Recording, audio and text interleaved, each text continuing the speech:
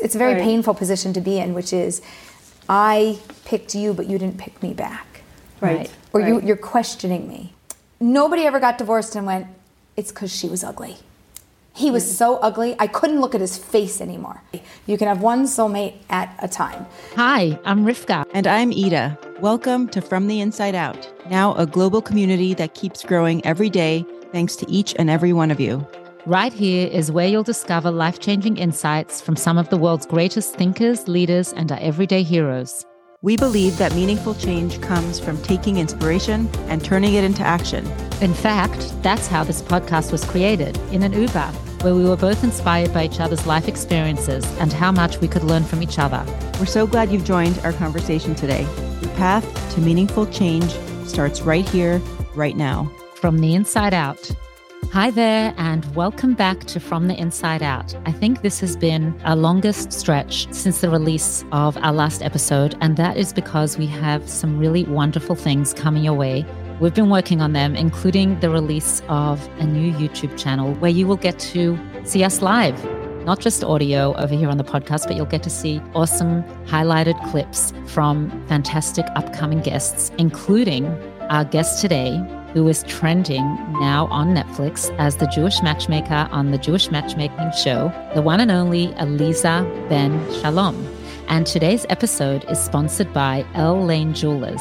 How appropriate is that? Because once you listen to this episode, and I hope you get many tools and tips in your dating experience or your children's dating experience or your friends' dating experiences, which lead to many good matches, soulmates, engagements, and then you can go and purchase your engagement ring at L Lane Jewelers.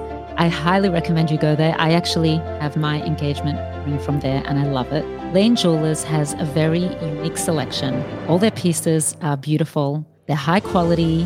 I know Levi and Shani, the owners of L Lane Jewelers, very well, and they're just lovely, warm, trustworthy people. And if you would like to purchase something from L Lane Jewelers, and that includes your engagement ring, go to podcast notes. You will see the Instagram page at L Lane Jewelers, or you could go to their website, or you could personally, if you're in Brooklyn or visiting Brooklyn, Crown Heights, go to their shop, their beautiful shop on Kingston Avenue.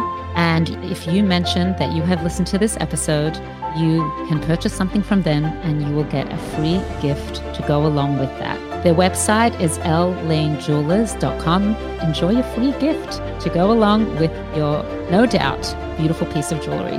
If you would like to be a sponsor on one of our upcoming episodes, email rivkaandida@gmail.com, RIVKAH and Ida, EDA, @gmail.com. And about Aleeza, she is a renowned matchmaker, dating coach, author, sought-after speaker, and soulmate clarity expert who empowers marriage-minded singles to find and identify the one. Aleeza also authored 2 insightful books, Get Real and Get Married. She is also the founder of Marriage-Minded Mentor, and that's actually a course that I took, which I thought is great. For over 15 years now, Aleeza has worked with men and women worldwide to break unhealthy patterns and foster relationships that lead to marriage. During this time, she has trained more than 250 dating coaches and matchmakers worldwide. She and her husband have been married for over 20 years. She's a dedicated wife and loving mother of 5 children. Her lifelong dream of moving to Israel has come to fruition, and she now resides with her family in Pardes Chana, Israel. And actually, isn't this a small world? But my daughter and son-in-law and little grandson live right near her in Pardes Chana. And Aleeza and I have become friends, which is so special. And you'll hear why within the episode. Something new and exciting and really very meaningful that I've been doing now for almost a year that I've been wanting to share with you. This is definitely the most appropriate place to do so. And just to share a quote before we go right into the episode, a quote that I heard yesterday from somebody that I met at an event that actually Aleeza invited me to, where I met the whole cast from the Netflix show. And yes, I met this particular woman through Aleeza, a new client of mine. She quoted, and I love this, "Be thankful for what you have and be fearless for what you want." If we can all embrace that balance of being thankful to Hashem for what we have in our lives right now in the present, and to also be fearless about asking for the blessings that we want. There are so many singles that are ready to find their soulmates. So if we can all be fearless and ask Hashem and open a channel for blessings from above by taking on something spiritual, something that challenges us, that pushes us a little bit past what we would normally do, by being open to a new perspective, by shifting our perspective a little bit, perhaps by something insightful that we hear today in this episode, by being positive, being open and fearless. May this be a channel for many good matches to come our way. Be'ezrat Hashem. Now let the conversation begin. We are so excited to have you here, especially since I just binge-watched Jewish Matchmaking, and it's great to now see you in person the day after I finished. We have met before. Full disclosure to my listeners that this past year I became a matchmaker, and I met Aleeza. Yeah, woohoo. I met Aleeza before I knew she was going to become the Jewish matchmaker on this new and trending Netflix show, very popular one. And I decided to take your course, and I highly recommend it. It helps me to trust my intuition, things that I already know, but you kind of reveal. I've also learned new tips for guiding people in matchmaking. Many people say to me, I wonder how Aleeza became the Jewish matchmaker on this show, Jewish Matchmaking. Can you share with us behind the scenes how you became a matchmaker and how you came to be on the Netflix show? Absolutely. So I was home and we got married, we had a couple kids, and there was a lot of baby talk, and I love children, but I didn't know that I loved adults. So I really was missing adult interaction, and I was looking for something to do, but I didn't want to work outside of the home. And my girlfriend said, "Oh, I'm a matchmaker on this dating website. Why don't you try being a matchmaker?" I said, "Oh yeah, I've kind of always done that growing up and meddled in people's business, but for the good, only for the good." And that sounds pretty cool. So I signed up for the site. I got started, and I fell in love with the matchmaking process, but not just matchmaking what everybody thinks. So I'm going to explain it like this. People think that a matchmaker makes matches. What do? They introduce two people. Yay, you are a matchmaker. That is one of three parts of being a matchmaker. There's three different roles, and the first role is called the introducer. And that's what I was doing on this site, and I liked it, and it was good. And then I used to call people on the phone, and I would get to know them, and how are you doing, and how can I help you, and what's going on with this match. And I would mentor them, I would coach them, I would support them through the process. That's the second job that a matchmaker has. And then when it came to decision time, are you my person? Yay, over my hurdles and under the chuppah, or no thank you, bye-bye, we're done, checking out. I call that the closer. That's actually the third job that a matchmaker has. And in Judaism, traditionally, we pay our matchmaker. They get I'm going to call it a success fee upon engagement. And you're supposed to split that fee between those three different roles. So if you're the introducer and I'm the mentor and the closer, you get 1/3, I get 2/3. If you're the introducer, you're the mentor, and I'm the closer, we would split it, 1/3, 1/3, 1/3. That's how it's supposed to go. So the big myth in the world is that a matchmaker is just an introducer, and that's only one of three very important jobs that they have. And to me, I fell in love with the whole process. If you ask me what I love the most, I'm actually an excellent closer. I call it soulmate clarity. Yes. Yeah. How do you know if this is the one? Everybody, how do you know? I know. That's my expertise. And I can help people to get that clarity. I love the mentorship and the introducer part. I'm happy to do it, but I really only like making really, really good matches. So it's so hard for me to go, it's a good match, but it's not an outstanding match, right? I only want to put something amazing in front of somebody. But the process of dating is that you never know which match is really going to hit. And I can't always go based on my judgment. And you still have to make these matches. But I fell in love with really the second and the third part of the process. And I do all of them now, but I also network, and I have a team of coaches. I have a team of matchmakers. I train matchmakers and coaches just like you.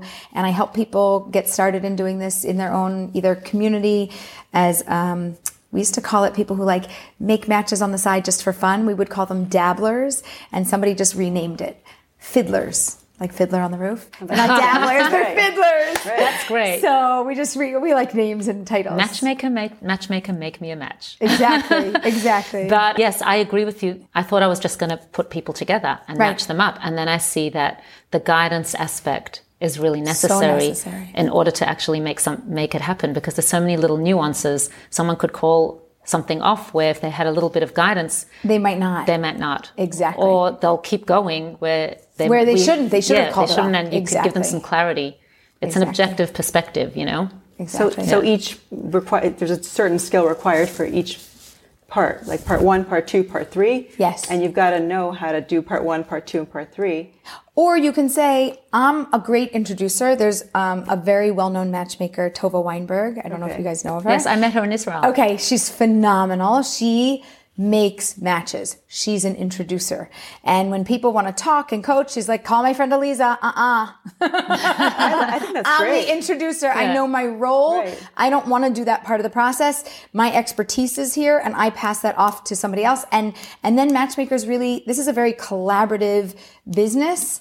We are all working together for the greater good of making the match, and you need to send people to the person that can help them the most in whatever part of the process that they're in. You probably could sometimes, I think it's nice sometimes to do all three, because Absolutely. the introducer, you connect. You build a rapport with them. And then you do the next step as well. But sometimes you may not have the time, or you may feel like you may be better. Or it just isn't their area of expertise. Right. So, or they don't love that part of the process. But there are people, I think, can do all three. I've been doing all three. Yeah.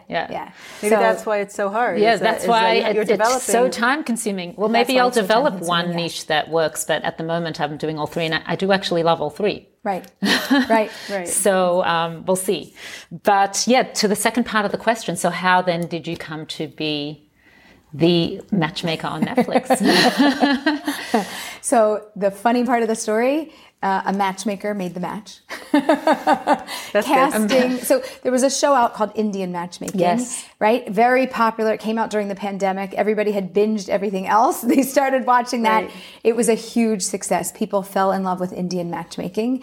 And the producers went back to Netflix and said, this is a great show. Let's do it again. They said, great. Let's do season 2. Let's do season 3. They said, and we want to do Jewish matchmaking. We think you have a brand here. Let's branch off and do that. And they said, find me a matchmaker and then we'll talk about the show. So they went on a casting search to find a matchmaker. They were doing interviews with matchmakers all over the world. And a colleague of mine who I had trained, who took my Mentors Academy, which is my matchmaker training course and coaching course, she called me and she goes, Aleeza, somebody's going to call you from a casting company. I told them you're great on camera. You always have something to say. They wanted me. I don't want to do this. That's not for me at all. This is totally your thing. They're calling you. I said, okay. So she was the introducer. She put us together and I did a casting call, one, and a couple weeks later, another, and you advance through the levels. And at a certain point I said, it's good you're calling me back, right? It's not like you got a bad tape and you need a replacement. It's like you like what you saw, you want more. She said, yes, keep going, give me more. So thank God. When did you find out that you were actually hired? So I kept telling them, I said, listen, we're actually making Aliyah. This was summer of 2020. We had decided we're going to make Aliyah. We had plans of doing it within the next approximately 8 months. And they kept calling me through the summer, through the fall. And I said, listen, I'm not going to live in Philadelphia anymore. I'm moving to Israel. And they're like, no, it's okay. It's okay. I said, are you sure? Because I'm really moving to Israel. Like, even if you offer me the job, I will not stay. I am going to go to Israel. They said, yes, it's okay. I said, okay. So we board our plane. We arrive in Israel March 1st. It's still March 1st, 2021. It's 1 year into the pandemic. We arrive. Mazel tov, Aliyah. You're in quarantine. Go to the hotel. We have a quarantine hotel for you. Oh my goodness. You were in that situation. That's how we got out of... that was your welcome to Israel. That was our welcome to Israel, and bye-bye America, welcome to quarantine. So we were there for a week and then another few days. We were there for 11 days total. We were in quarantine, and you and your husband and your 5 children. So we had 3 of the 5. 2 we actually sent ahead of us to go to boarding school and start because they were in high school. I said, you can't come midway through the year in high school. They're never going to take you. So we sent them to a boarding school early on that supports students from outside of Israel so that they can get a higher education in Israel. So we finished quarantine, we get out, we're in Jerusalem, go to dinner, and then where do you go? The hotel. You go to the hotel, daven, pray your heart out. Thank you, Hashem. I made it here. My 5 kids, my husband, a dog, our lift with all of our stuff. My dream come true after so many years. God. Finally, I always wanted to make Aliyah. And thank you. I thought we were never going to make it because that's what everybody was kind of saying in my family. And, my phone, I was finished my prayers, I'm backing away from the kotel, and my phone starts buzzing, and I realized that I'm 15 minutes late for a meeting with the producers, because I was busy having my meeting with God, and I wasn't busy having my meeting with them, and I'm getting on the phone, and I'm like, I'm so sorry, wait, hold on, just had a moment, I'm at the kotel, it's not necessarily an all Jewish, team. I said, kotel, Western Wall, Wailing Wall, whatever you guys call it, that's where I am. It's the holiest place in the whole world, and I'm really sorry. I forgot about your meeting. I was, talking to God and not you. They said, oh, we're so sorry to disturb your blessings and prayers. We're going to let you get right back to it, but this is probably the best place in the world to tell you. We're sending you a contract. The show got greenlit. We're moving ahead. And I'm like, crying again. It's just so grateful to be able to live my life, live my dream in Eretz Israel, doing exactly what I want to do, and being a light unto the nations, and inspiring people and teaching them about matchmaking, which is, I think, the most fun and entertaining profession that there is. And so finding out in the holiest place in the world. And I kind of wanted that God stamp of approval. Yes. Yeah. I wanted God to say, I'm on board, you want to do this, and I'm going to be side by side with you and support you through this, and you'll have everything that you need to be successful. God presented you the right thing at the right time. Thank God. And that's what you're doing with matches. Yes, and right thing at the right time. The right thing at the right time. And you said most of your family felt this was never going to happen, and you made it happen. And that's what I love about matchmaking, that something that seems impossible can become possible. Yes. Because it does say, and like you shared as well, matchmaking is one of the hardest things to do in the world, the hardest job. And it says in the Talmud that making a match, a shidduch, is kasha kekriyat yam sof, is as hard as splitting the Red Sea. Right. So do you want to share with us how you have come to make 200 matches? So I'm going to first start by saying it comes through different means. So sometimes I'm the introducer, sometimes I'm the mentor, sometimes I'm the closer, sometimes I'm all of them. And sometimes it's also been, I'll get an email from somebody. I was listening to one of your podcast episodes and I learned such and so, and I was going to call you for some support and coaching, but I followed your advice. And had I not followed that, I wouldn't be where I am today. Mazel tov, I'm engaged. Thank you. Like I credit you with making this match for me. So a piece of advice, just for example, is you can only move as fast as the slowest person in the relationship.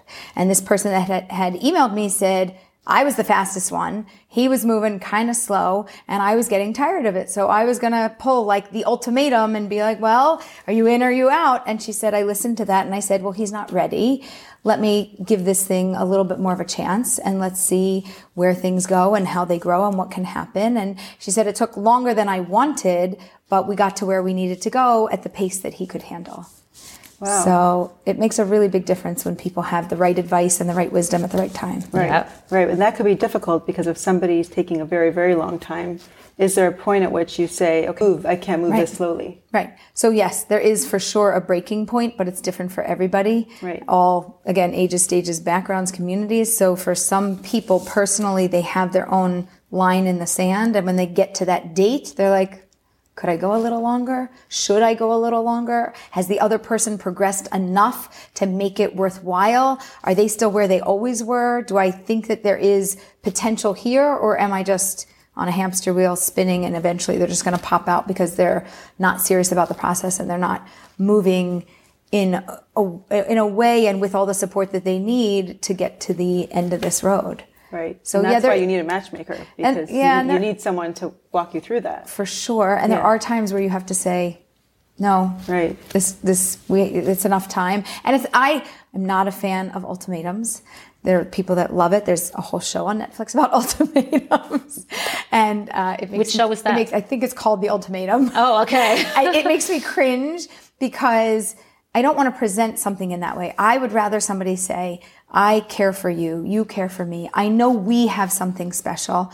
I'm ready to move to the next step. I see that you're not. And I see that there's not really a plan, not really a timeline. You're kind of just going with a feeling. And feelings come and go and they shift as time goes. And if there's support for us to see the potential and move this ahead, I'd love to continue. If we don't have the right support, or if we're not moving in a direction with support, I can't continue, because it breaks my heart, right? I probably care for you and know more clearly that I believe you're for me, and you don't know that I'm for you, and I can't stay in that for too long. It's a very painful position to be in, which is, I picked you, but you didn't pick me back. Right. Or you're questioning me. I don't ever want to be with anybody that's questioning me. I want you to know I am your world. I am your everything. And you're a maybe about me. And then even if you pick me, you were once a maybe about me. Like it's a very But sometimes that happens. All the time it happens. But some people can tolerate it more than others. Right. So anybody and each has its challenges too, being on both ends. You know, being on if someone's moving too fast and the other one's moving too slow, who isn't sure. What's getting in the way is, and I've heard this a lot, and I'm curious to know what you think. There's something that feels not right about the person, but everything else makes sense. Right. And they don't know what to do, where to go with that. Is it my gut feeling? Right. Is it something that I need to listen to, like my intuition? Or is it just like an external mishigas that shouldn't matter? It's just I'm overthinking it. Well, are you talking about the actual person, or are you talking about that they don't feel an excitement? It could be either one, right? Well, you have somebody who's ready, right? And the other one is kind of unsure, right? It might not necessarily be the one who anything wrong that they see in the other person, just that they're not feeling a certain spark. Well, when there's nothing is that wrong, what you're asking? The question is, so what's right? Right. It can't just make sense in my brain. There does have to be a feeling and an emotional side to it, but everybody also has different levels of need for emotional connection. So for some people, it's a very base, low-level need, and it can be met very easily. And for other people, it's an over-the-top need, and it's something that's only going to grow in time, and therefore the relationship needs that time in order to build that connection and to feel that like I'm in because I feel something. But what I don't love about this whole concept is that feelings come and go. Right. You're nice to me today. I like you. Right. We have a little thing and our date doesn't go so well. I don't. Right. Oh, we have an amazing date. It was wonderful. Good environment, good atmosphere. I feel wonderful. Oh, we had a difficult talk. Oh, now I'm out. Right. Right. Feelings come and go with the wind. So let's say that's the situation. What do you do? The feelings are coming and going for one of the parties involved. Right. So I like to go into their real life and to say, in general, how do your feelings work? Does this happen to you with your friendships? Does this happen to you in your business relationships and in your work life? Okay. If you're in and out like that, then this is just normal and I'm not worried about it. You need to keep dating. If you're pretty consistent and level and you're not up and down so much, and this is out of whack a little bit, then I want to know what's going on. Then I want to understand what's your heart or your gut saying to you and what's holding you back. And it might just be a thought of, I imagined that I would marry somebody like this. And there's a certain picture of that. And I met that. And therefore, that doesn't work for me. Often it's centered around a physical look.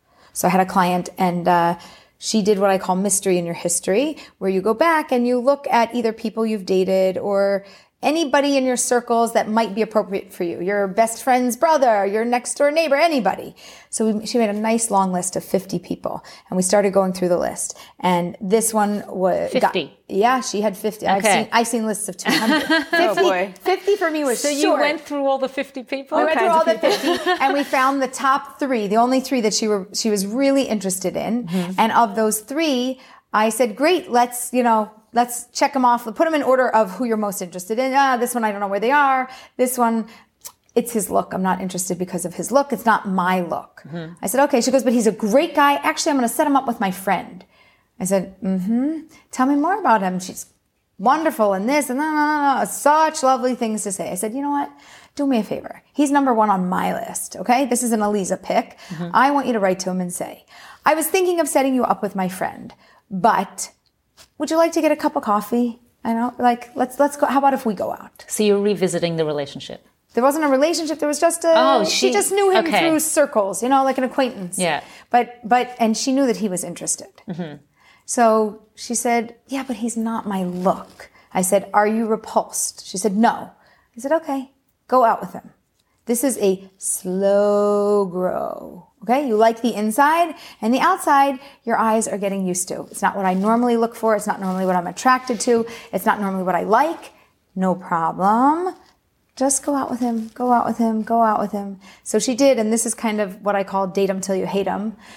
No It's hate. one of your terms. That's one of my terms, but no hating. No hating Right. allowed. It's the opposite. It's just catchy. Yeah, it's just catchy. It's the opposite of everything I believe, but everybody remembers it. They even titled episode number 1, Date 'em Till You Hate 'em. That's how catchy it is. So, you have a hit when they like it for a title. So she said, Aleeza, first we did Mystery in Your History and we found somebody. And then we did Date 'em Till You Hate 'em. And I didn't hate him. I really liked him. And the more I liked him, the easier it was for me to look at him, and then it just became very sweet. And the attraction came? The attraction came. I'm sure she still looks in the world, and whoever she sees that was her version of hot, she still thinks is hot. And she married this guy? 4 kids later, she just saw me. I just saw her recently in Philly, and she said, thank you. She wrote me a whole letter. It was beautiful. That's so nice. She said, I wouldn't have met him. Right. She said, you were my introducer, and you were my mentor, and you were my closer. You helped me to just keep going out till I could figure this out. You gave me permission and time to do that, and he gave her time as well. So it's kind of like she wasn't... So the thing is, she may have been attracted to somebody else, but she may not have the same attraction to this person that she married. Correct. We're going to have a different attraction, but you also have to realize when the inside is so when the values match. And values and how they treat you, those things get better over time, not worse, and everybody wrinkles. I don't care how old you are. I don't care how much Botox you get. Everybody wrinkles over time, but personality and charisma and love and how they treat you, it doesn't sag.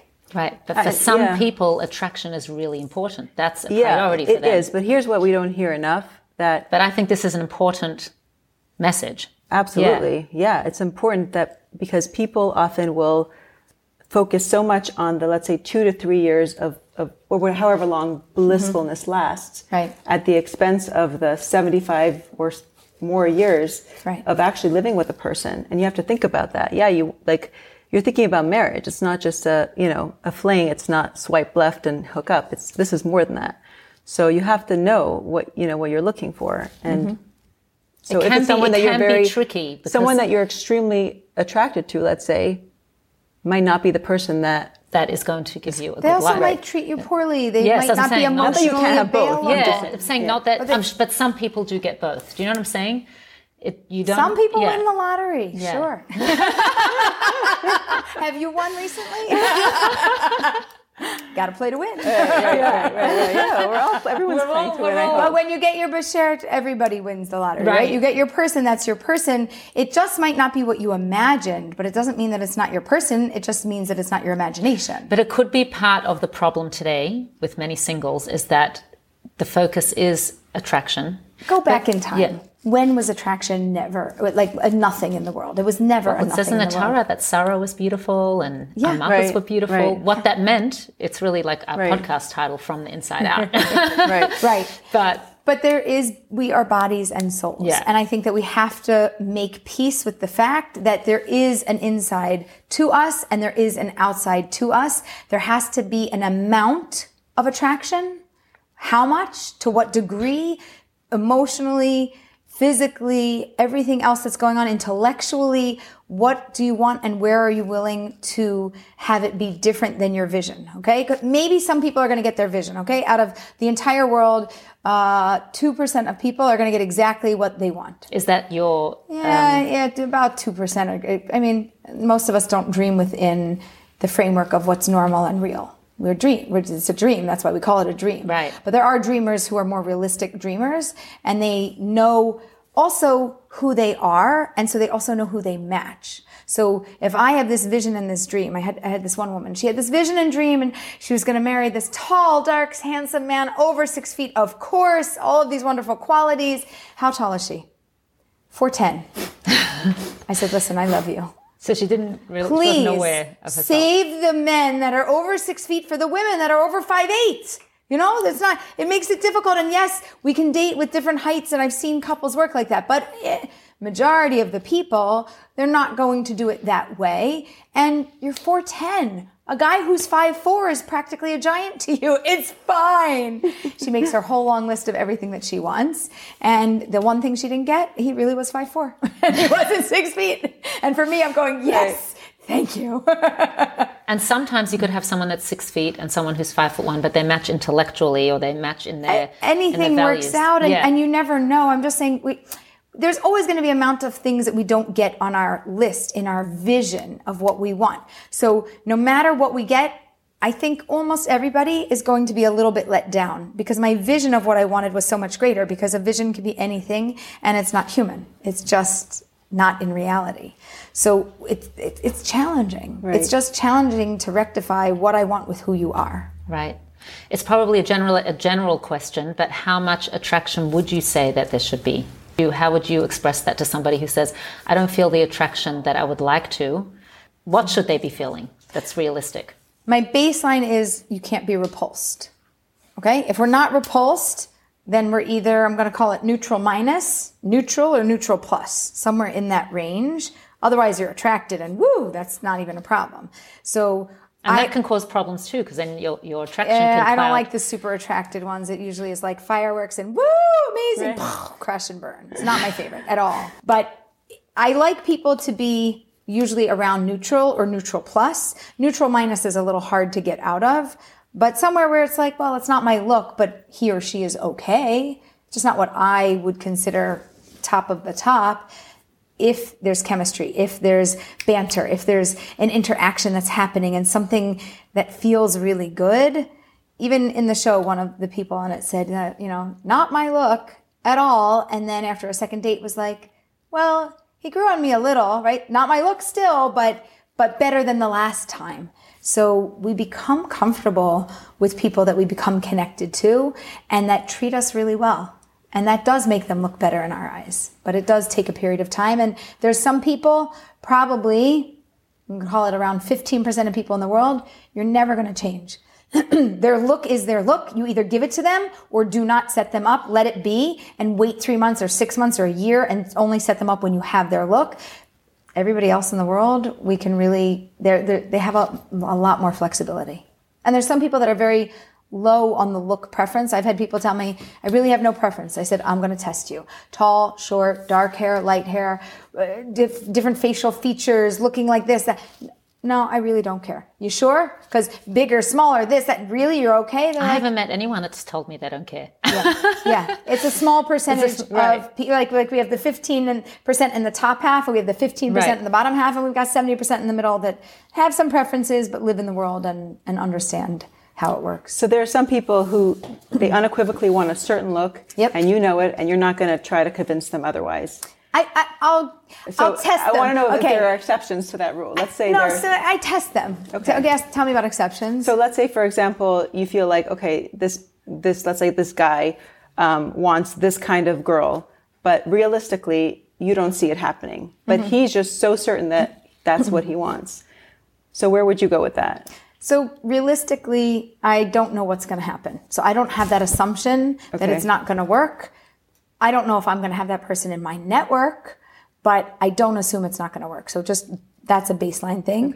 Okay. What I do to, like I said, test, but I don't mean test as a test. I mean to see how far they can stretch is I would say something like, I'm going to give you an example just from the show because it's relevant and I think listeners might appreciate it if they've watched.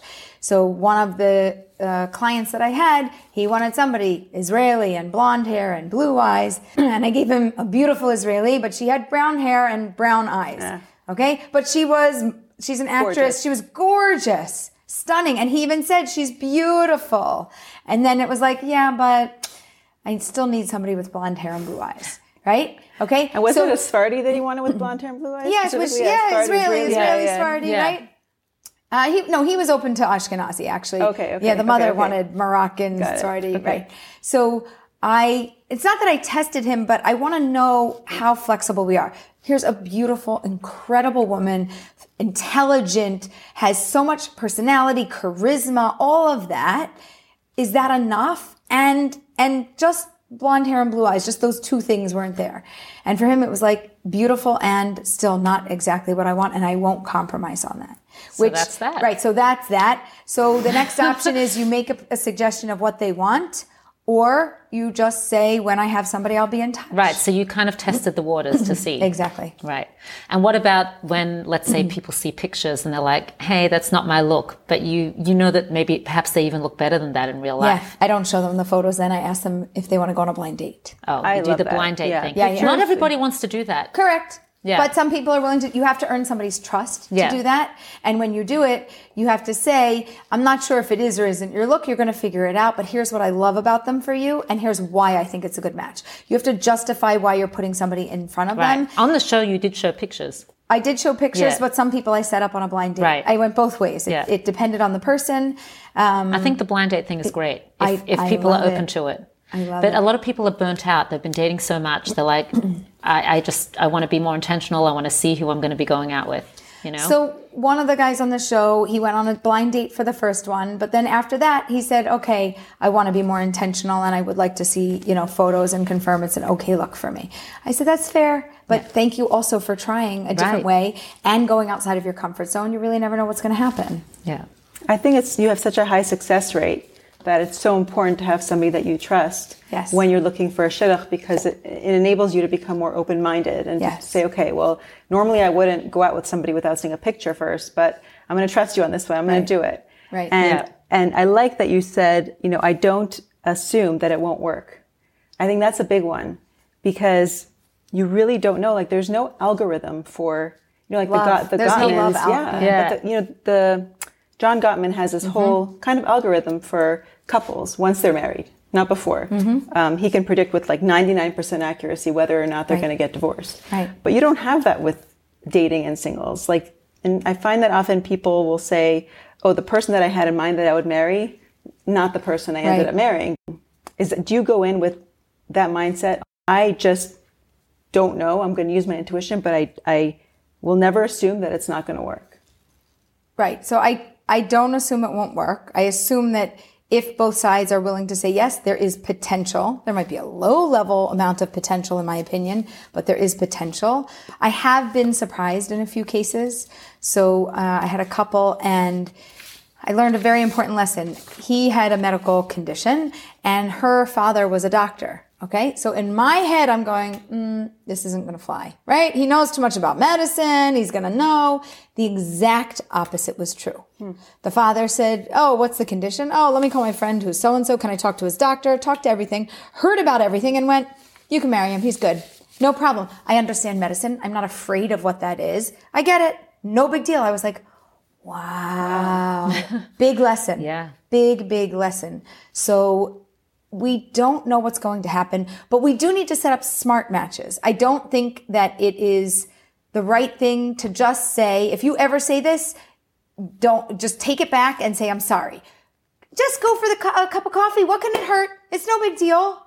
It's a really big deal. It's a really big deal. I have to take time out of my day, schedule around it, get dressed, make an effort, fight traffic, pay to get there. There's a lot of effort that goes into dating, and emotionally, I'm gearing myself up. Maybe I'm going to meet my person and then I don't meet them and then I'm let down. Right. So I'm not going for a cup of coffee unless I think there's potential. Why is there potential? You got to tell me. What do you know about me? What do you know about them? And why do we even belong on a date together? If you can't justify it, don't make a match.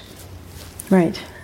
So then usually it would be the attraction perhaps that you're not doing exactly like they requested. If I'm going to lean into something, I'm definitely going to lean into giving somebody on the inside what they really want than the outside. Right. Because if you get the outside and what you really want, but the inside doesn't match, for sure it's going to land in divorce. Yeah. But if you get the inside that you want, but the outside, like nobody ever got divorced and went, it's because she was ugly. He was so ugly, I couldn't look at his face. Nobody says that. People become ugly because of how they treat you. So if the inside is flawed and not refined and not a match for you, it's never going to work long term. So I don't even want to make that match. So I will either make a match that's good on the inside and good on the outside, or I will make a match that's good on the inside and hopefully good enough on the outside and see what happens with people. But I will, I'm trying to think. never really make a match where I think it's good on the outside, but not so good on the inside. Do you have a preference working, well, not a preference, but how do you find men and women are different in this whole dating process? Do you find one more difficult or like challenging maybe than the other? It's a general question. Yeah, I think men stereotypically get a bad rap, but I don't think modern day that's true. I think that men happen to be more committed, more loyal when they're actually dating for marriage. They're pretty intense, serious. They're analytical about the process. They want a lot of information and data. I enjoy working with men because a majority of them happen to have that type of brain, and that's how they think and process. Well, especially if they're coming to a matchmaker. Right. Yeah. Right. If they're willing to experience and invest in a service like this. Women, modern day, happen to also be we have more masculine traits today than we ever have had for women. And so a lot of us do have this analytical side to us, and they're willing to do that. And then there's the other side that's just like the emotional, I don't know, whatever I feel, either I feel it or not. So the feelers in general that are very into the gut but not into the logic don't come to me as much, because they're never going to trust, not me, they're never going to trust anybody except their own gut. The only thing I could do for them is ask clarifying questions and let them come up with their aha moment. But you're never going to be able to give them a perspective that doesn't line up with them. They're not going to feel it unless they feel it, and they're not going to trust it unless they feel it. So who's it more difficult to work with? It's difficult to work with everybody who wants to get matched, because we all have preferences. Yeah, and we all have vulnerabilities. I was difficult to work with too. You were difficult to work with too. We're all difficult. I was too young, but to be difficult. Became difficult after I got married. But what I wanted to ask you is, do you think that there's more, don't you find, this is my experience right now, that there's more single great girls around? Okay. Versus so here's great guys. I might be wrong, but this has been my experience. Okay, here's my theory on this. First of all, I don't think God does fuzzy math. Okay, so I think that a person comes in this world and he's got his match. And there's a soulmate here. We know that that's how it is. Yeah. I believe that that's true. Years ago, it used to appear in the world to be the reverse. Right? Many more men, not so many women. As soon as a woman came on the market, boom, she was scooped up, because we were in short supply and we were in high demand. Modern day, it feels the reverse, not just in the Jewish world. I work with matchmakers across the globe with all different backgrounds, and everybody is feeling and seeing what you are describing, which is it appears to be that there are more women available than men, but I still don't think God does fuzzy math, and I just think that we have to find them. I just don't think that we see what is there. I think if we look at the world population, I don't think the numbers are off by so much. So there's something that we're not understanding. Is there overlap with shidduchim or the matchmaking process? You have the Orthodox world, which obviously we're more traditional and we have more ground rules, versus, let's say the secular world. Do you find that there are just ground rules that apply across the board? Doesn't matter where you're from or, where you come from, and like what are some basic ones if there are? So I make up my own ground rules. Okay. But you work with non-Orthodox and Orthodox, Correct. Right? I work with everybody. All ages, all stages, all backgrounds, all locations. And so your ground rules apply no matter who you're working with? They do. Now, I might have specific rules, or I have a base level rule that I modify depending on which community you're from. So one of them is what I call my 5-date challenge.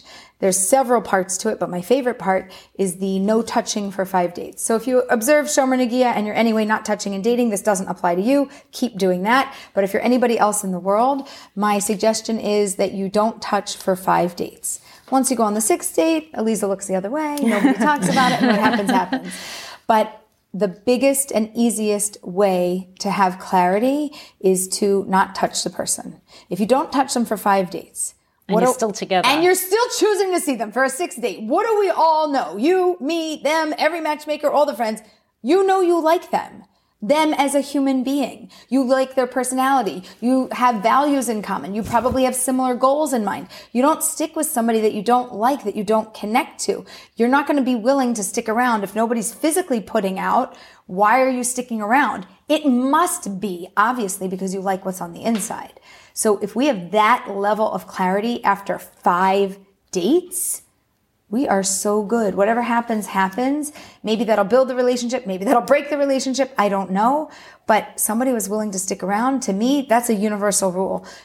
Jewish, non-Jewish, living in America, living in another country, it doesn't matter. To me, that is the single best indicator for clarity and a good match.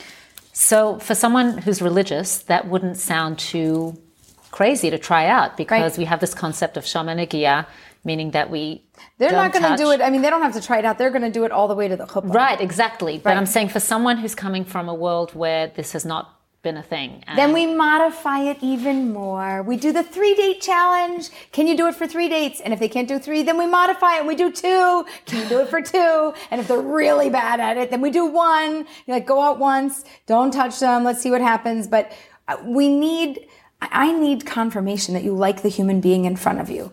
Physically, think about how much time a couple spends together being physically intimate in their lifetime. Now think about how much time they talk and connect and have to interact.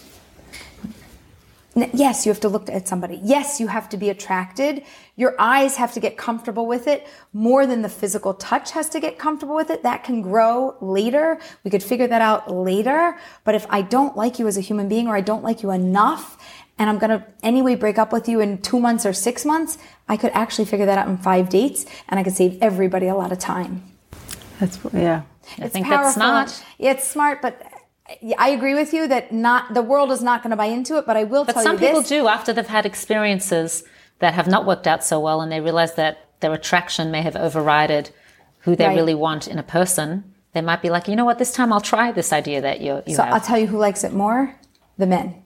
The men like it more? Yep.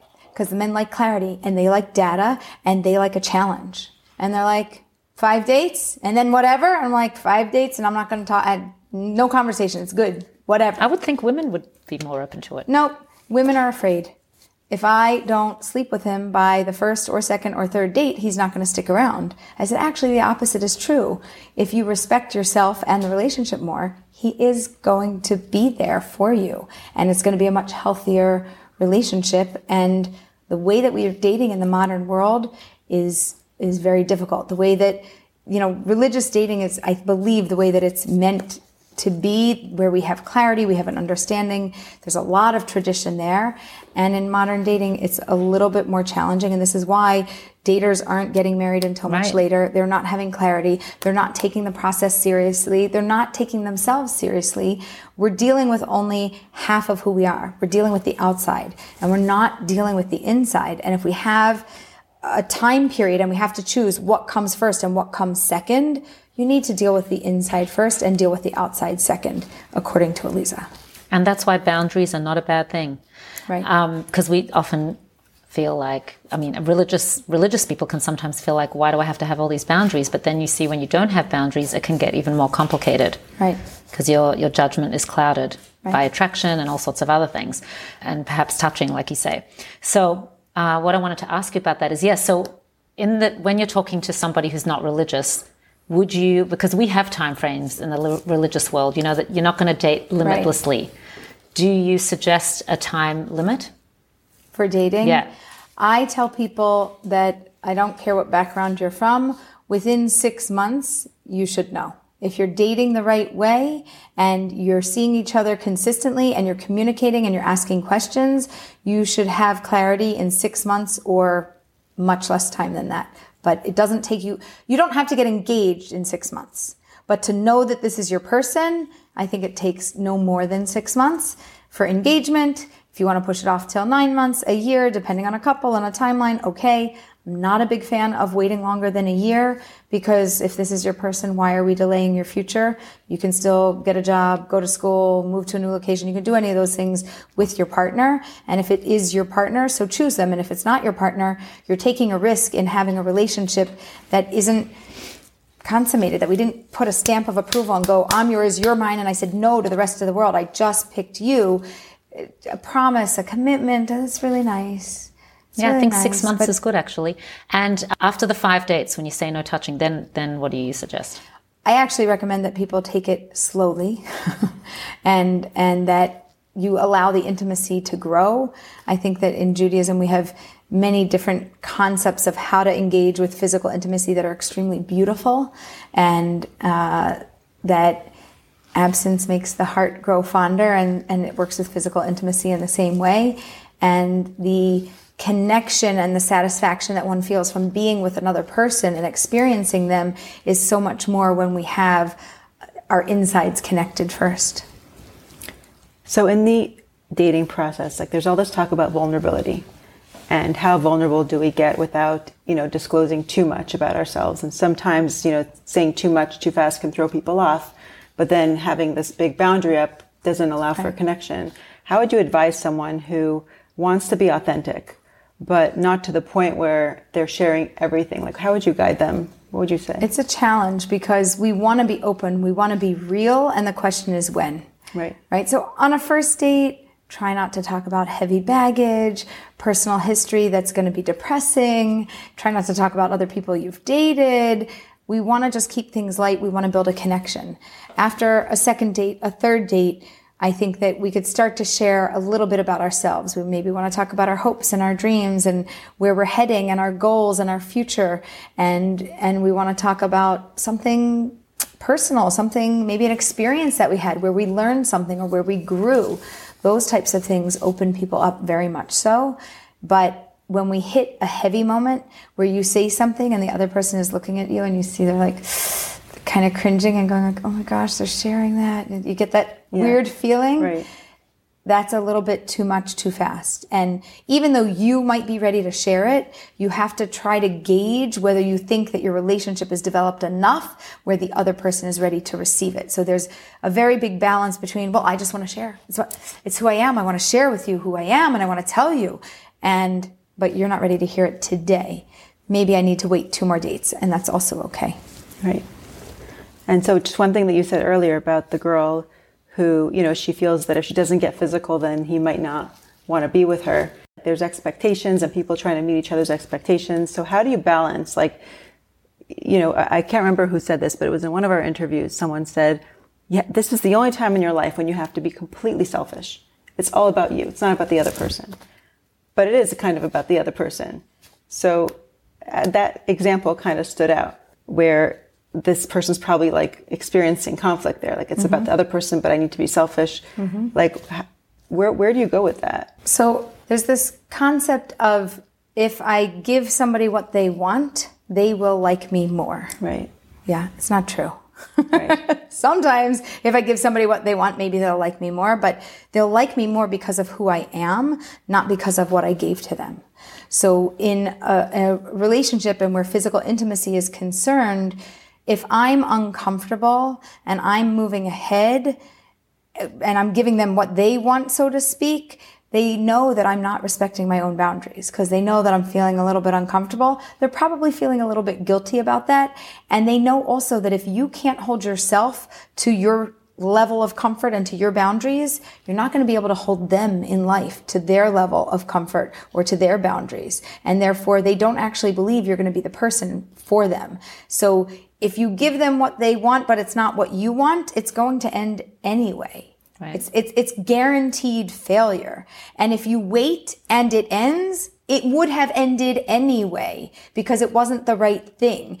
Giving them what they want it's not going to make them actually like you more. Getting to know them is going to make them like you more. And then when we move on to intimacy at the time when it should be there, or at the time that you choose for it to be there, then it's a better situation because we've developed what's on the inside.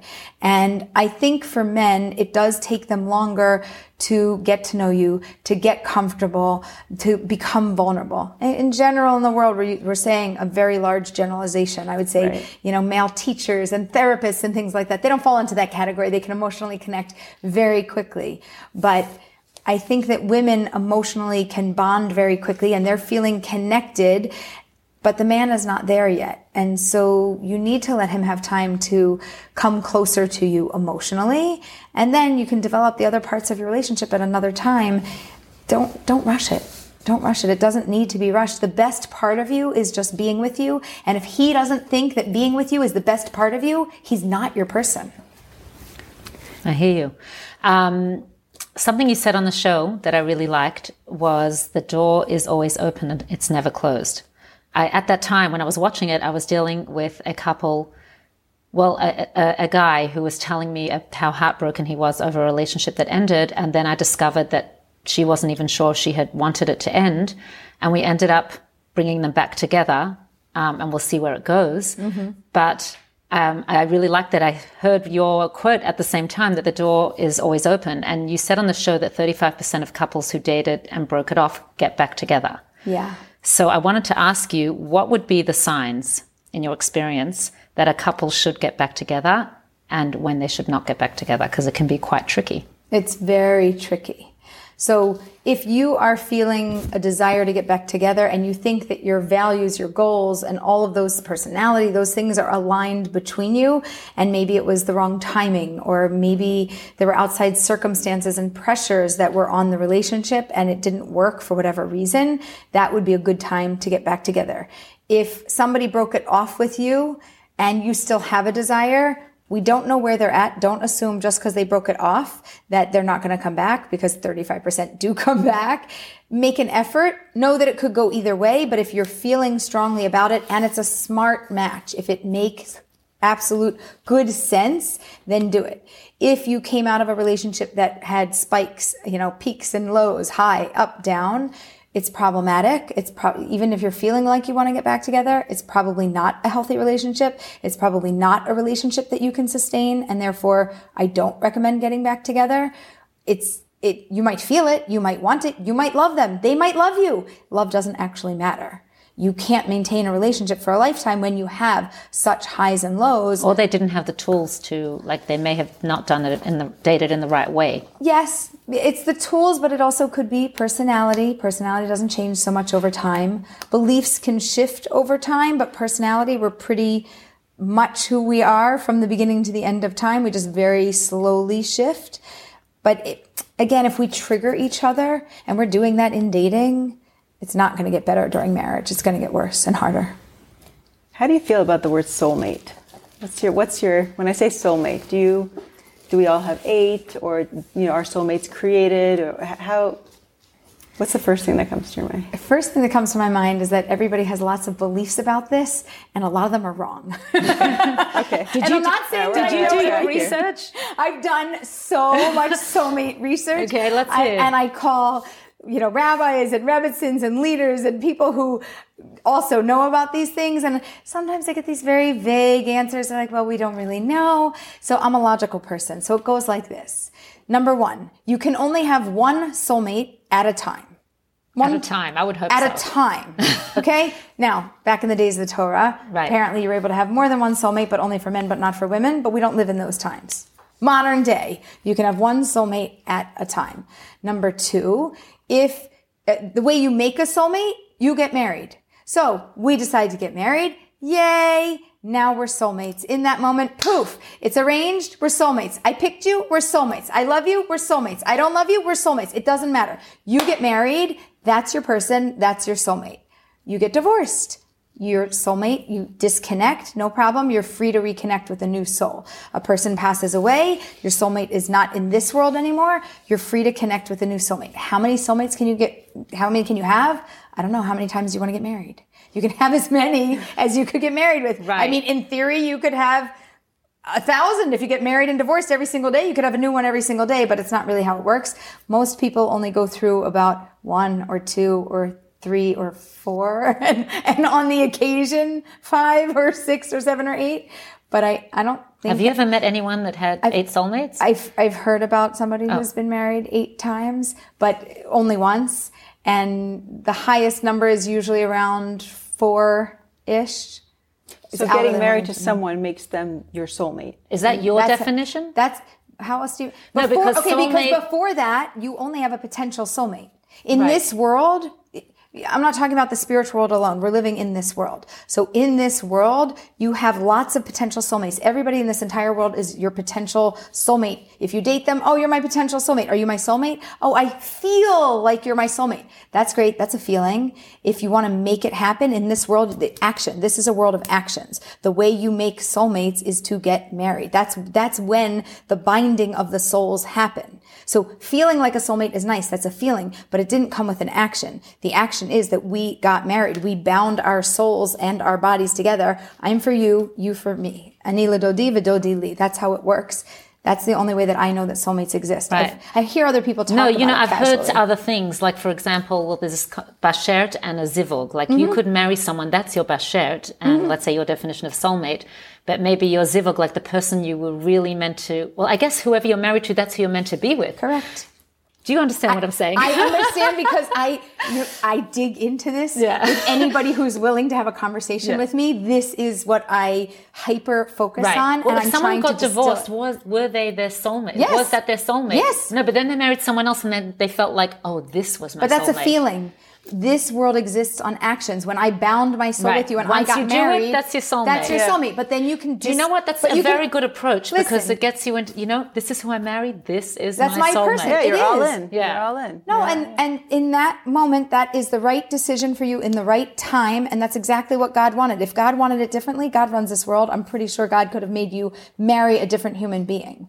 So you can plug in, you can marry your potential soulmate. You can marry them. Now they are your soulmate. Now you disconnected, it didn't work, no problem. You are a free soul, like, free radicals in the body. Now we have free souls in the world. You can go connect and marry somebody else. You can date somebody and they can be your potential soulmate. You can feel connected. You can want them to be your soulmate. But to me, they're not your soulmate if you're not married to them. If you're not closing the deal. If you don't, that's it. Shidduchim, right? The last job is the closer. Right. If you're not a closer, if you don't close the deal, you're just daters. Right. You're not soulmates. But we've been talking about a soulmate in regard to this is my better, like this is who I feel. So better half, it's my other half. And my other half might be better, might be worse, might be nicer, might be meaner, might be perfect, might be terrible. I don't know. Right. But if I marry them, they're mine. So and you're making soulmate a very practical term. It's a choice, meaning it's a choice. But, I'm saying soul is very spiritual. Soul is very spiritual, but in this world, we're bodies and souls. Yeah. And so we have to bind the two together. Yes. That happens through marriage. Yeah, I guess I mean to say people look at soulmate, when they think of that, they think of romantic. Yes. I feel like this Yes, clicks. I feel like this is my person. I've had people tell me, we dated. We were soulmates, but it didn't work out in the end. I said, no, you were potential soulmates that didn't work out in the end, but you weren't soulmates. If you were soulmates, you would have been married, but you didn't. So you're not. And that's okay. But so you're redefining soulmate for us. I am. I'm going to write a whole... I love it. I think it's great. I'm writing a book on soulmates. I know the title in my head. I have What's the title? The Soulmate Bible. Nice. Nobody else is taking it. It's mine. That's right. She just claims it right here, right now. Yes. No, the Soulmate Bible. I want to give over what my understanding is from all of my research and redefine and relook at things from the way that it really happens in the world. Take it from this spiritual into the practical, but combine the two of them. Because it's not just a practical concept and it's not just a spiritual concept. It's something that we have to mark in time in this world and that binds us spiritually as well. Yeah, I think it needs to be redefined. And I think the question of how do I find my soulmate needs to be changed to, well, wait a minute, what is a soulmate? Like, let me understand what a soulmate is before I start to get all these Hollywood ideas of what it might be. Right. And that's why maybe there is a shidduch crisis. Maybe that's part of the reason. I'd love to redefine it, and I'm not bought into that there's a shidduch crisis. I think that we have a block in our understanding, and if we would understand things, there's not a crisis in the world. The crisis is maybe that people are not choosing to get married early enough, and that's not a Jewish problem, that's not a religious problem, that's a worldwide problem right now. It's one of the things I would like to solve and go a little bit back in time and say, yes, getting married younger is easier for people. It builds healthier families, healthier communities, and helps us gracefully get through life. And it's a smarter system. And so I want to bring back the days of, and I don't think that we're going to be able to hit teens in the modern world, but let's talk about at least somewhere in the 20s. You need to be married in your 20s. You should make it your priority. Get your job, whatever. Fine. You will find your person. That should be the number one thing on your radar. And then the job and the other things, not when I have the money and when I have the job, I'll find my person. I will find my person. And because I have my person, I'll be an even better person. And the job that I can get and what I can accomplish in the world can be even greater with that person by my side.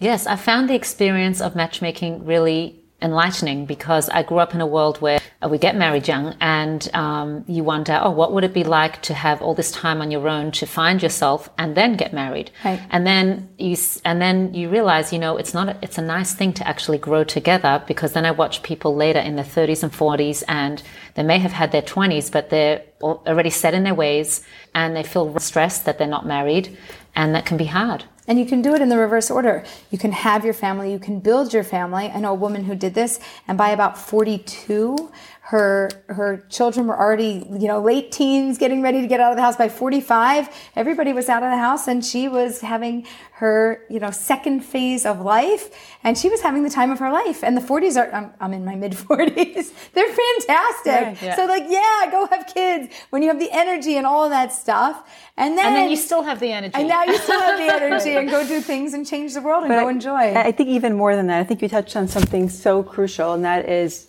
God's role in the picture. Because you can think that you have everything under control. Like, okay, I'm going to get my career going in my 20s, then I'll get married in my late 20s, and then I'll have kids in my 30s. And then things don't really often go as planned. Right. And when you remove God from the picture, then sometimes God will remove himself from the picture. Right. That's the whole concept of bitachon, is having full trust that everything is as it should be. So we really ultimately don't have control. Right. So it's nice to have these sort of, I don't know if they're ground rules, but maybe a Torah perspective on how to live life. What's the best thing that we can do that's based on age-old wisdom that's been around for millennia? It certainly, to me, would make more sense than just making a decision on my own, when I have the option of looking to thousands of years of things being this way. And I don't know if it worked 100%, but it just seems like the thing that makes sense. Yeah, I think it's a smarter system.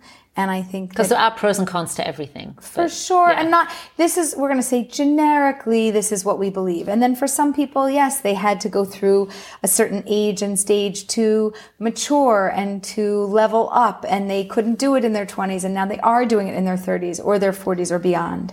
So I think that we have to have an awareness that these are general concepts and general ideas. And everybody has their own life path, but I'd like for there to be a new social norm. And it's more similar to the old social norm than it is to the modern norm. I think it would be a better system.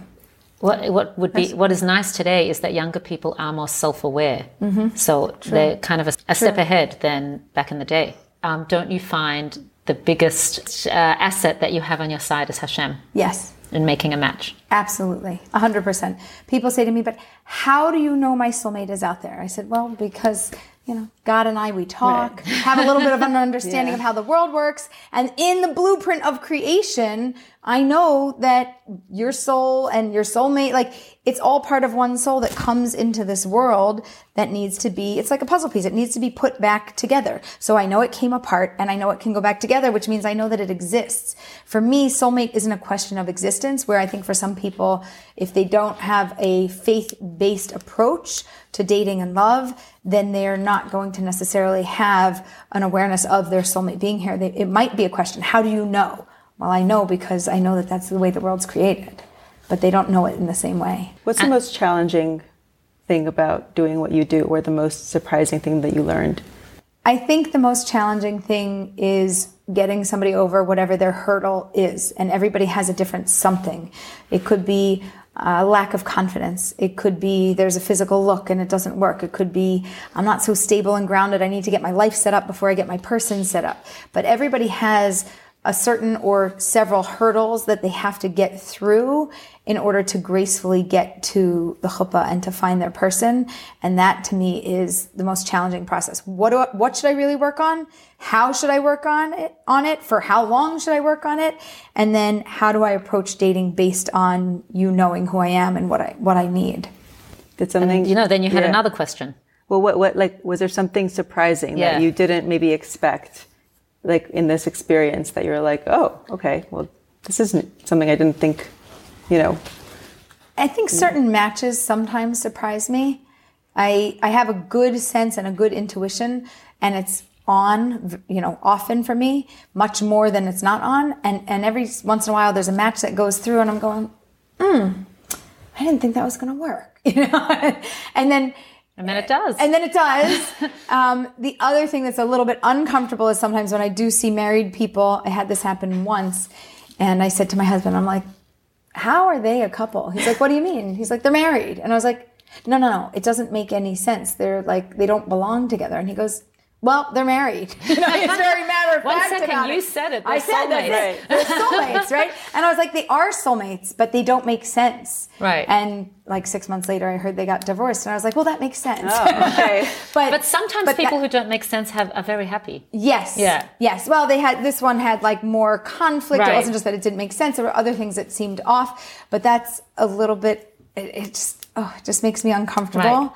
To see things or not to know if you know something, but to think you know something and to humble yourself and to go, shh, let it play out. You don't know which way, you don't know which way it's going to go. Sometimes it doesn't go the way that you think. Let it be, let it be. Right. Back to something that Ida said before in sharing that I got married at 18. And it's something that I've been thinking about when I speak to people at all different ages is we did an episode titled this, Trust the Timing of Your Life. That, like you say, if you're married to this person, Hashem ordained that you should be marrying your soulmates, trusting the timing of your life. If something in you got you to get married young, that was meant for you. If you're still single now in your 30s and 40s, that's your journey. And to trust the timing that your soulmate is out there and you're meant to get married in your 30s and 40s. And that's when it's meant to be for you. Or 50s or 60s, whatever it may be. Yeah. We wanted to ask you about the show, and we were discussing earlier about being authentic. How was that for you, being a matchmaker, being filmed and your daters being filmed versus just talking privately in a room to somebody? So there are things that I would say privately to somebody that I might not want announced to the world. But with some of the daters, we did get really intimate, and I would ask permission. Is it okay? Can we talk about something? But everything was live in the moment. So I really had to gauge by the person and their personality how open they wanted to be, how much they were willing to share. So, for example, one of the women I said, I have a sensitive question. Did you preserve your fertility? And she said, no, I didn't. And, did you have a fertility check? She said, yes, I did. Poo, poo, poo. Everything looks good. But that's a really intimate question to ask. And I'm on the fly. Everything, it's a reality show. So everything, it's like this podcast, I don't know what's coming out of my mouth, right? I'm listening to you, you're listening to me, we're interacting, something new comes to my mind and I'm going to share it. But as I'm sharing it, I'm going, right. And you're on a microphone, right. And there's a camera in front of you. And if you notice, there's like many faces of Aleeza and you'll see my eyebrows go up and down. There's a very expressive Aleeza, and actions speak louder than words sometimes too. And so it could be that my words didn't say something, but my face might have been telling. And I had to have an awareness of what was happening. So I had to be even more conscious of, listen, I think and I don't know about you, but I assume you also try to speak accurately and intelligently and kindly to the people that you're working with as anybody in any situation, like you just want to be the best version of yourself. But now I want to be the best version of myself and in front of like millions of people. Right. So there is a heavy weight and a pressure. Right. And every time before I went on, I said, Hashem, please put the right words in my mouth at the right time. Let me not say anything that's just not just so. And can I tell you? And you did a great job. Yeah. Can I tell you I have one thing that I regret. Okay. One regret. And I wish that it would have been different, or that I wish that I would have had the awareness in that moment. And I'm going to say sorry. Okay. In the first episode, I tell where I'm from. I say Pardes Chana, Israel. And we just moved there 2 years ago. And then they say, and where'd you grow up? I said Philadelphia. And then I said, not so exciting. Okay? Not so nice. That's really Lashon Hara about a city. It's not speaking kindly, whether it's not a person, but it's a place. Right. It has integrity. It has a charisma. It has a lot of things going for it.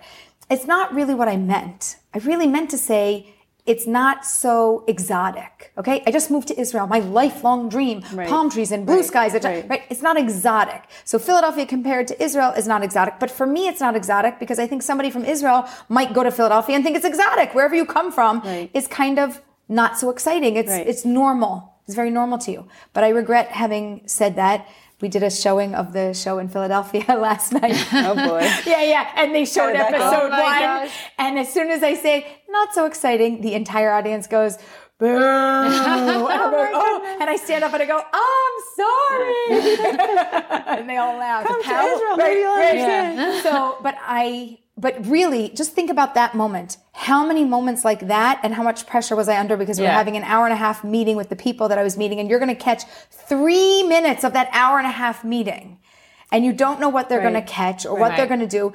And to hold yourself to a high standard, I messed up in that moment. That was a mistake. I don't like it. I wish they would dub over and put it and let it say not so exotic. It wouldn't be offensive. But they're not going to do that for you? I should have, if I saw this and I don't know. But it's a risk you take when you're on live TV. No. You see, they did let me see different iterations, and I did give comments and feedback, which they didn't have to take, but they were very open to receiving things. And I don't know if I didn't see it or I missed it or whatever. It didn't hit, or I didn't think of it in that moment to say, can you dub over like that? Well, the power of words, It's the power of words, and I made a mistake. You know what? And it was I'm a lot just of pressure. thinking, I know this was on live TV, but sometimes someone can say something to you and you may not have meant it, and they're going to remember it for the rest of their lives.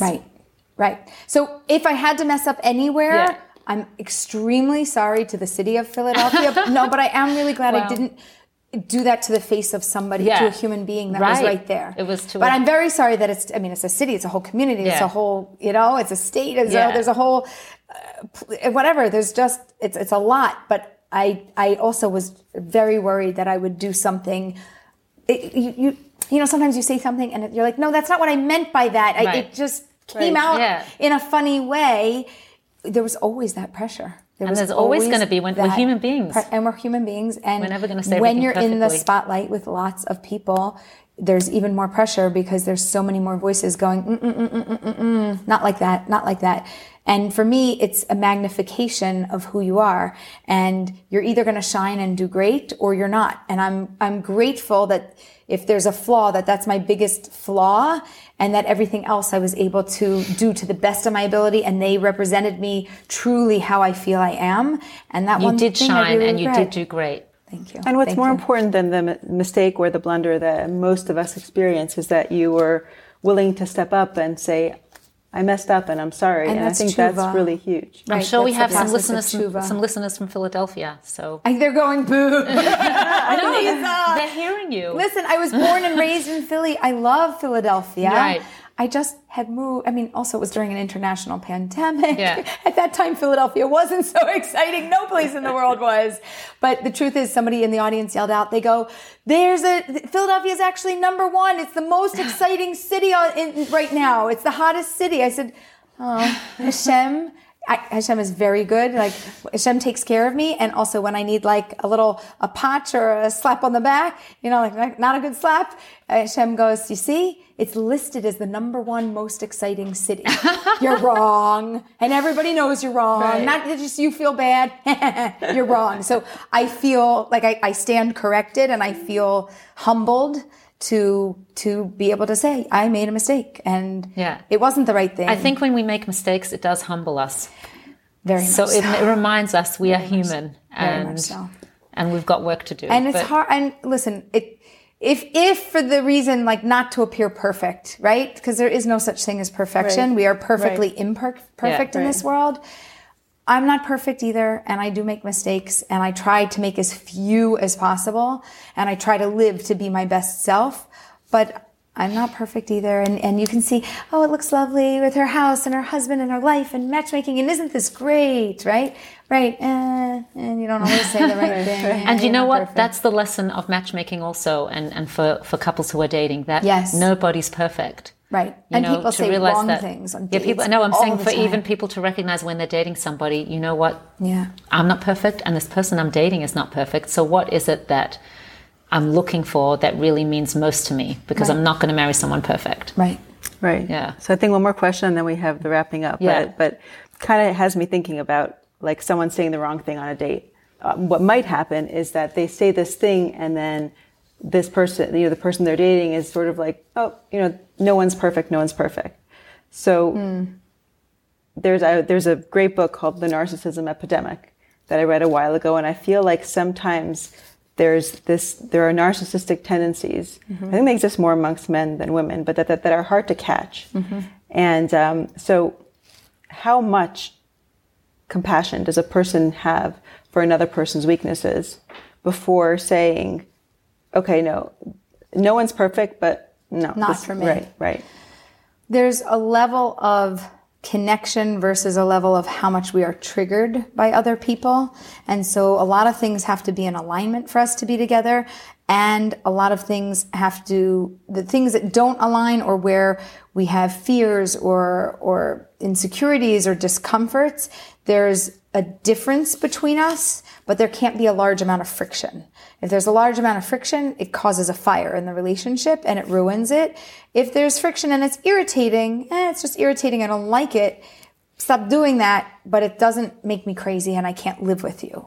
So we have to be with somebody that we can handle. You're going to get all the good and you get all the other. The good is what you want. That's why you choose them. That's why you say yes. The other, it's what comes with the package. Can you handle it? Oh, you can? Good. Do you like it? No, you're never going to like it. Can you handle that? No. Okay. Is that good? Yeah. Oh, but you can't handle that? Doesn't matter how good the good is if I can't handle the other side. Right.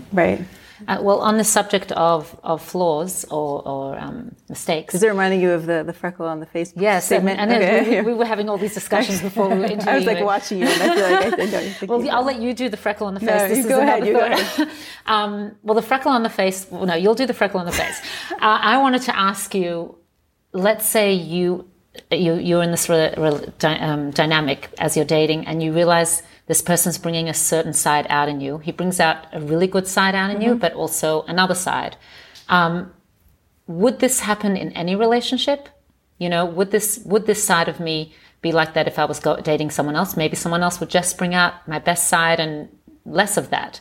Or would this dynamic be in another relationship too? Like, how do you know if a flaw is being brought out when you're dating someone that is because of this person, or it would be me in another situation as well? It's kind of like marriage as well. If certain sides come out in you in a relationship, would I be like this with somebody else, or is it my dynamic with this person?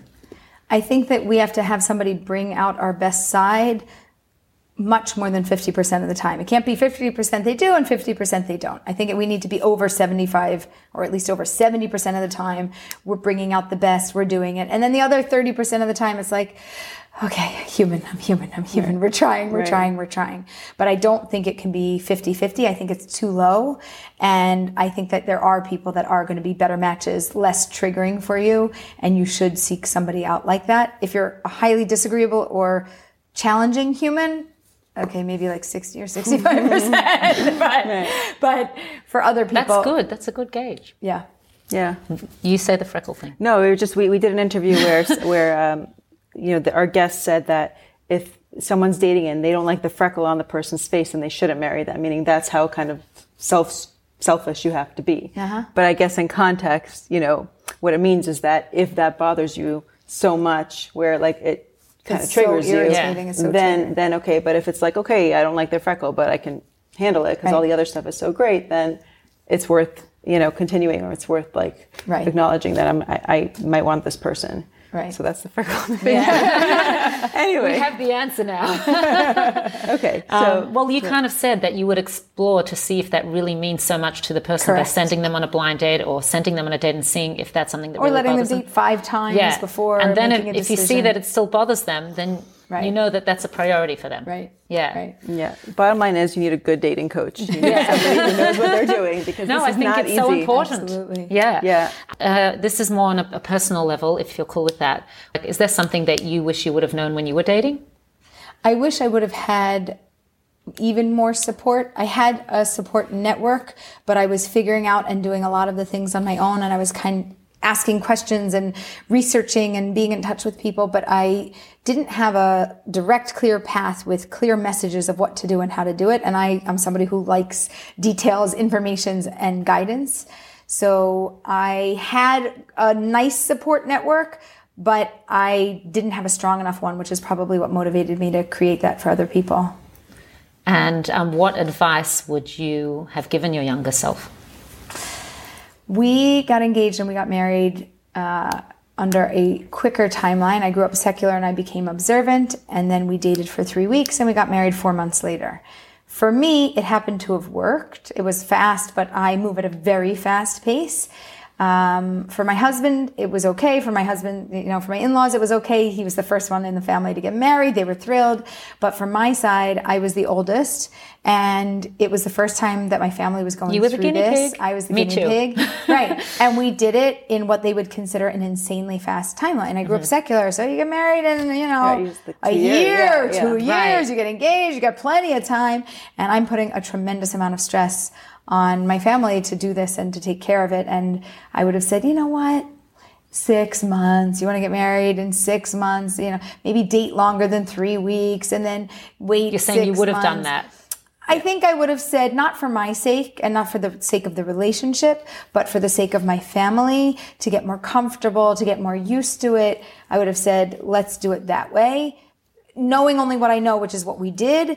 We did it, we got through it, we managed it, and we were able to move on. And because we were married, everybody accepted the situation. So had we, I'm going to say, lengthened the process, I don't know that it would have been better for me, and I don't know that it would have been better for my relationship. I think it would have been better for my family, but everybody got on board the way that we did it. It just caused a lot of stress in a short amount of time, a lot of friction. Right. But I would say, the Lubavitcher Rebbe was very, into waiting as short amount, not a long time, like as short as possible engagement, and to get married right away. Right. Not as short as possible dating. Short engagement. Yeah, engagement. Yeah, short engagement. As short as possible. Longer dating, shorter engagement. Yeah. Right. Dating, so there's clarity. Longer. I don't know about longer dating. If someone has clarity in a short amount of time. No, but I think you're right that there is a concept to have a longer dating period compared to I'm saying some people period, some people need to have longer dating period. Yeah, right. But the engagement shorter. The engagement, right. Yeah. Shorter, and that I think a lot of parents kind of get lost in the wedding planning and forget about the and we didn't get lost in any of that. It's like, just figure it out. It doesn't really matter. I want as many people as we can have, and doing this and serve buffet and make it less this or more, like whatever's cheaper so that we can have more people. And on our centerpieces, we had gift baskets that were donation that we gave to people who were hungry and needed food. That was our centerpiece. It wasn't a gorgeous thing of flowers. It was literally cans in this gorgeous wrap with bows and things like that. Because I said, that's beautiful. Flower. What am I going to do with flowers? I'm going to throw it away. Let's make something meaningful. So we did things like that, and it didn't become all about the money and the wedding and planning something so luxurious. Right. That's really nice. Beautiful. And refreshing. It was special. It was really special. Are you and your husband similar or different, like in personality? In personality, we actually did a whole personality analysis. Do you like doing that with I do. I very much do. I like to see similarities and where people are going to have disconnects and challenges. But we are more similar in personality, and we're also both strong-willed, and the word stubborn would probably be appropriate for both of us. Are you going to coach your kids through their dating process? Oh, yes. We have. If you think you've got two strong-willed parents, try the children. Oh, my. We're very chazak, and they have in-house counsel. What do you do with two chazak people? Well, the interesting thing is the concept, I heard this from Rabbi Fischel Schachter, that only a diamond can cut another diamond. So you have the hardest stone, and when you're cutting, that refines itself. We refine ourselves through each other. And so we've actually both become softer and easier over time. We've learned how to work with each other. We move around each other, and we've really figured things out. So there's been a tremendous blessing, but it was a challenge at first. Two hard-headed people that are committed to what they want, and it's like, well, who's going to win? I guess we'll find out. Well, you figured it out. You both won. We both won. We got each other, and we both committed to Aliyah. But when I said it's time to go, and he's like, well, and I was like, no. He put me off for a bunch of years. He's like, it's not the right moment. So he said no for a while, and then when I said now, and it was the right moment, he's like, yeah, you're right. So we've learned to navigate together. Right.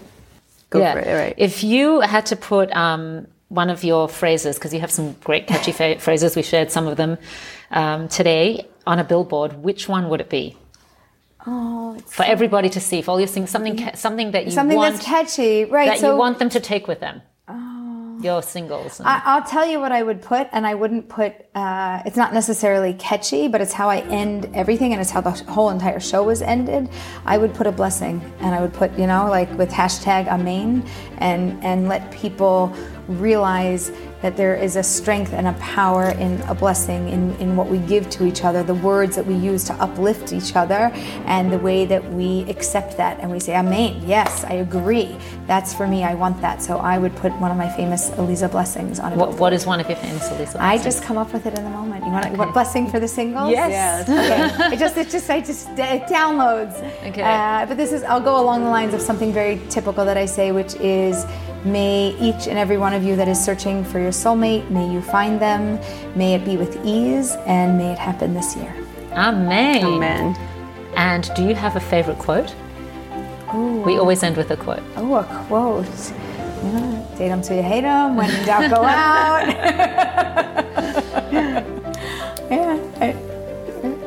I think that trust the timing of your life can also be a nice quote for today. Is that, Hashem has a plan for you, and in the right time. Your person is here. Yeah. Your person is here, and you're just going to play a little game to find them, but you should just know your person is here. They exist, they're living, they're breathing, they are here. Have that confidence, and now go into the world and date. To go find them. It's a big world. And leave regret in the past, because sometimes regrets can hold us back if you think it's my mistake that I'm not with we do dating my partner. detoxes for that. I have a whole course. Anything that I have a concept about, I create a catchy something and I turn it into a course so that I can share the wisdom. I love that. It gives us hope that if you're single, if someone is single and looking for their soulmate, he or she is out there. Yeah. You just have to make the hashtadlos. Do the effort. Yeah. You do your part, and God will. And do your part. And God will hold your hand and follow through for you. Aleeza, what a pleasure to have you here with us today. Thank you for having me. Thank you for your wisdom, your insight into dating and guidance into helping singles find their soulmates. And thank you so much. And for changing the world. You make one shit up. Really just the assist. Hashem makes all the matches in the world. Yeah. You're Hashem's partner, but you're the vessel. Yes. Well, you should continue to, and you should have lots of success and continue spreading your light. You made such a Kiddush Hashem on the Netflix show, Jewish Matchmaking, and just continue doing your thing. Thank you. Thank you. Amen.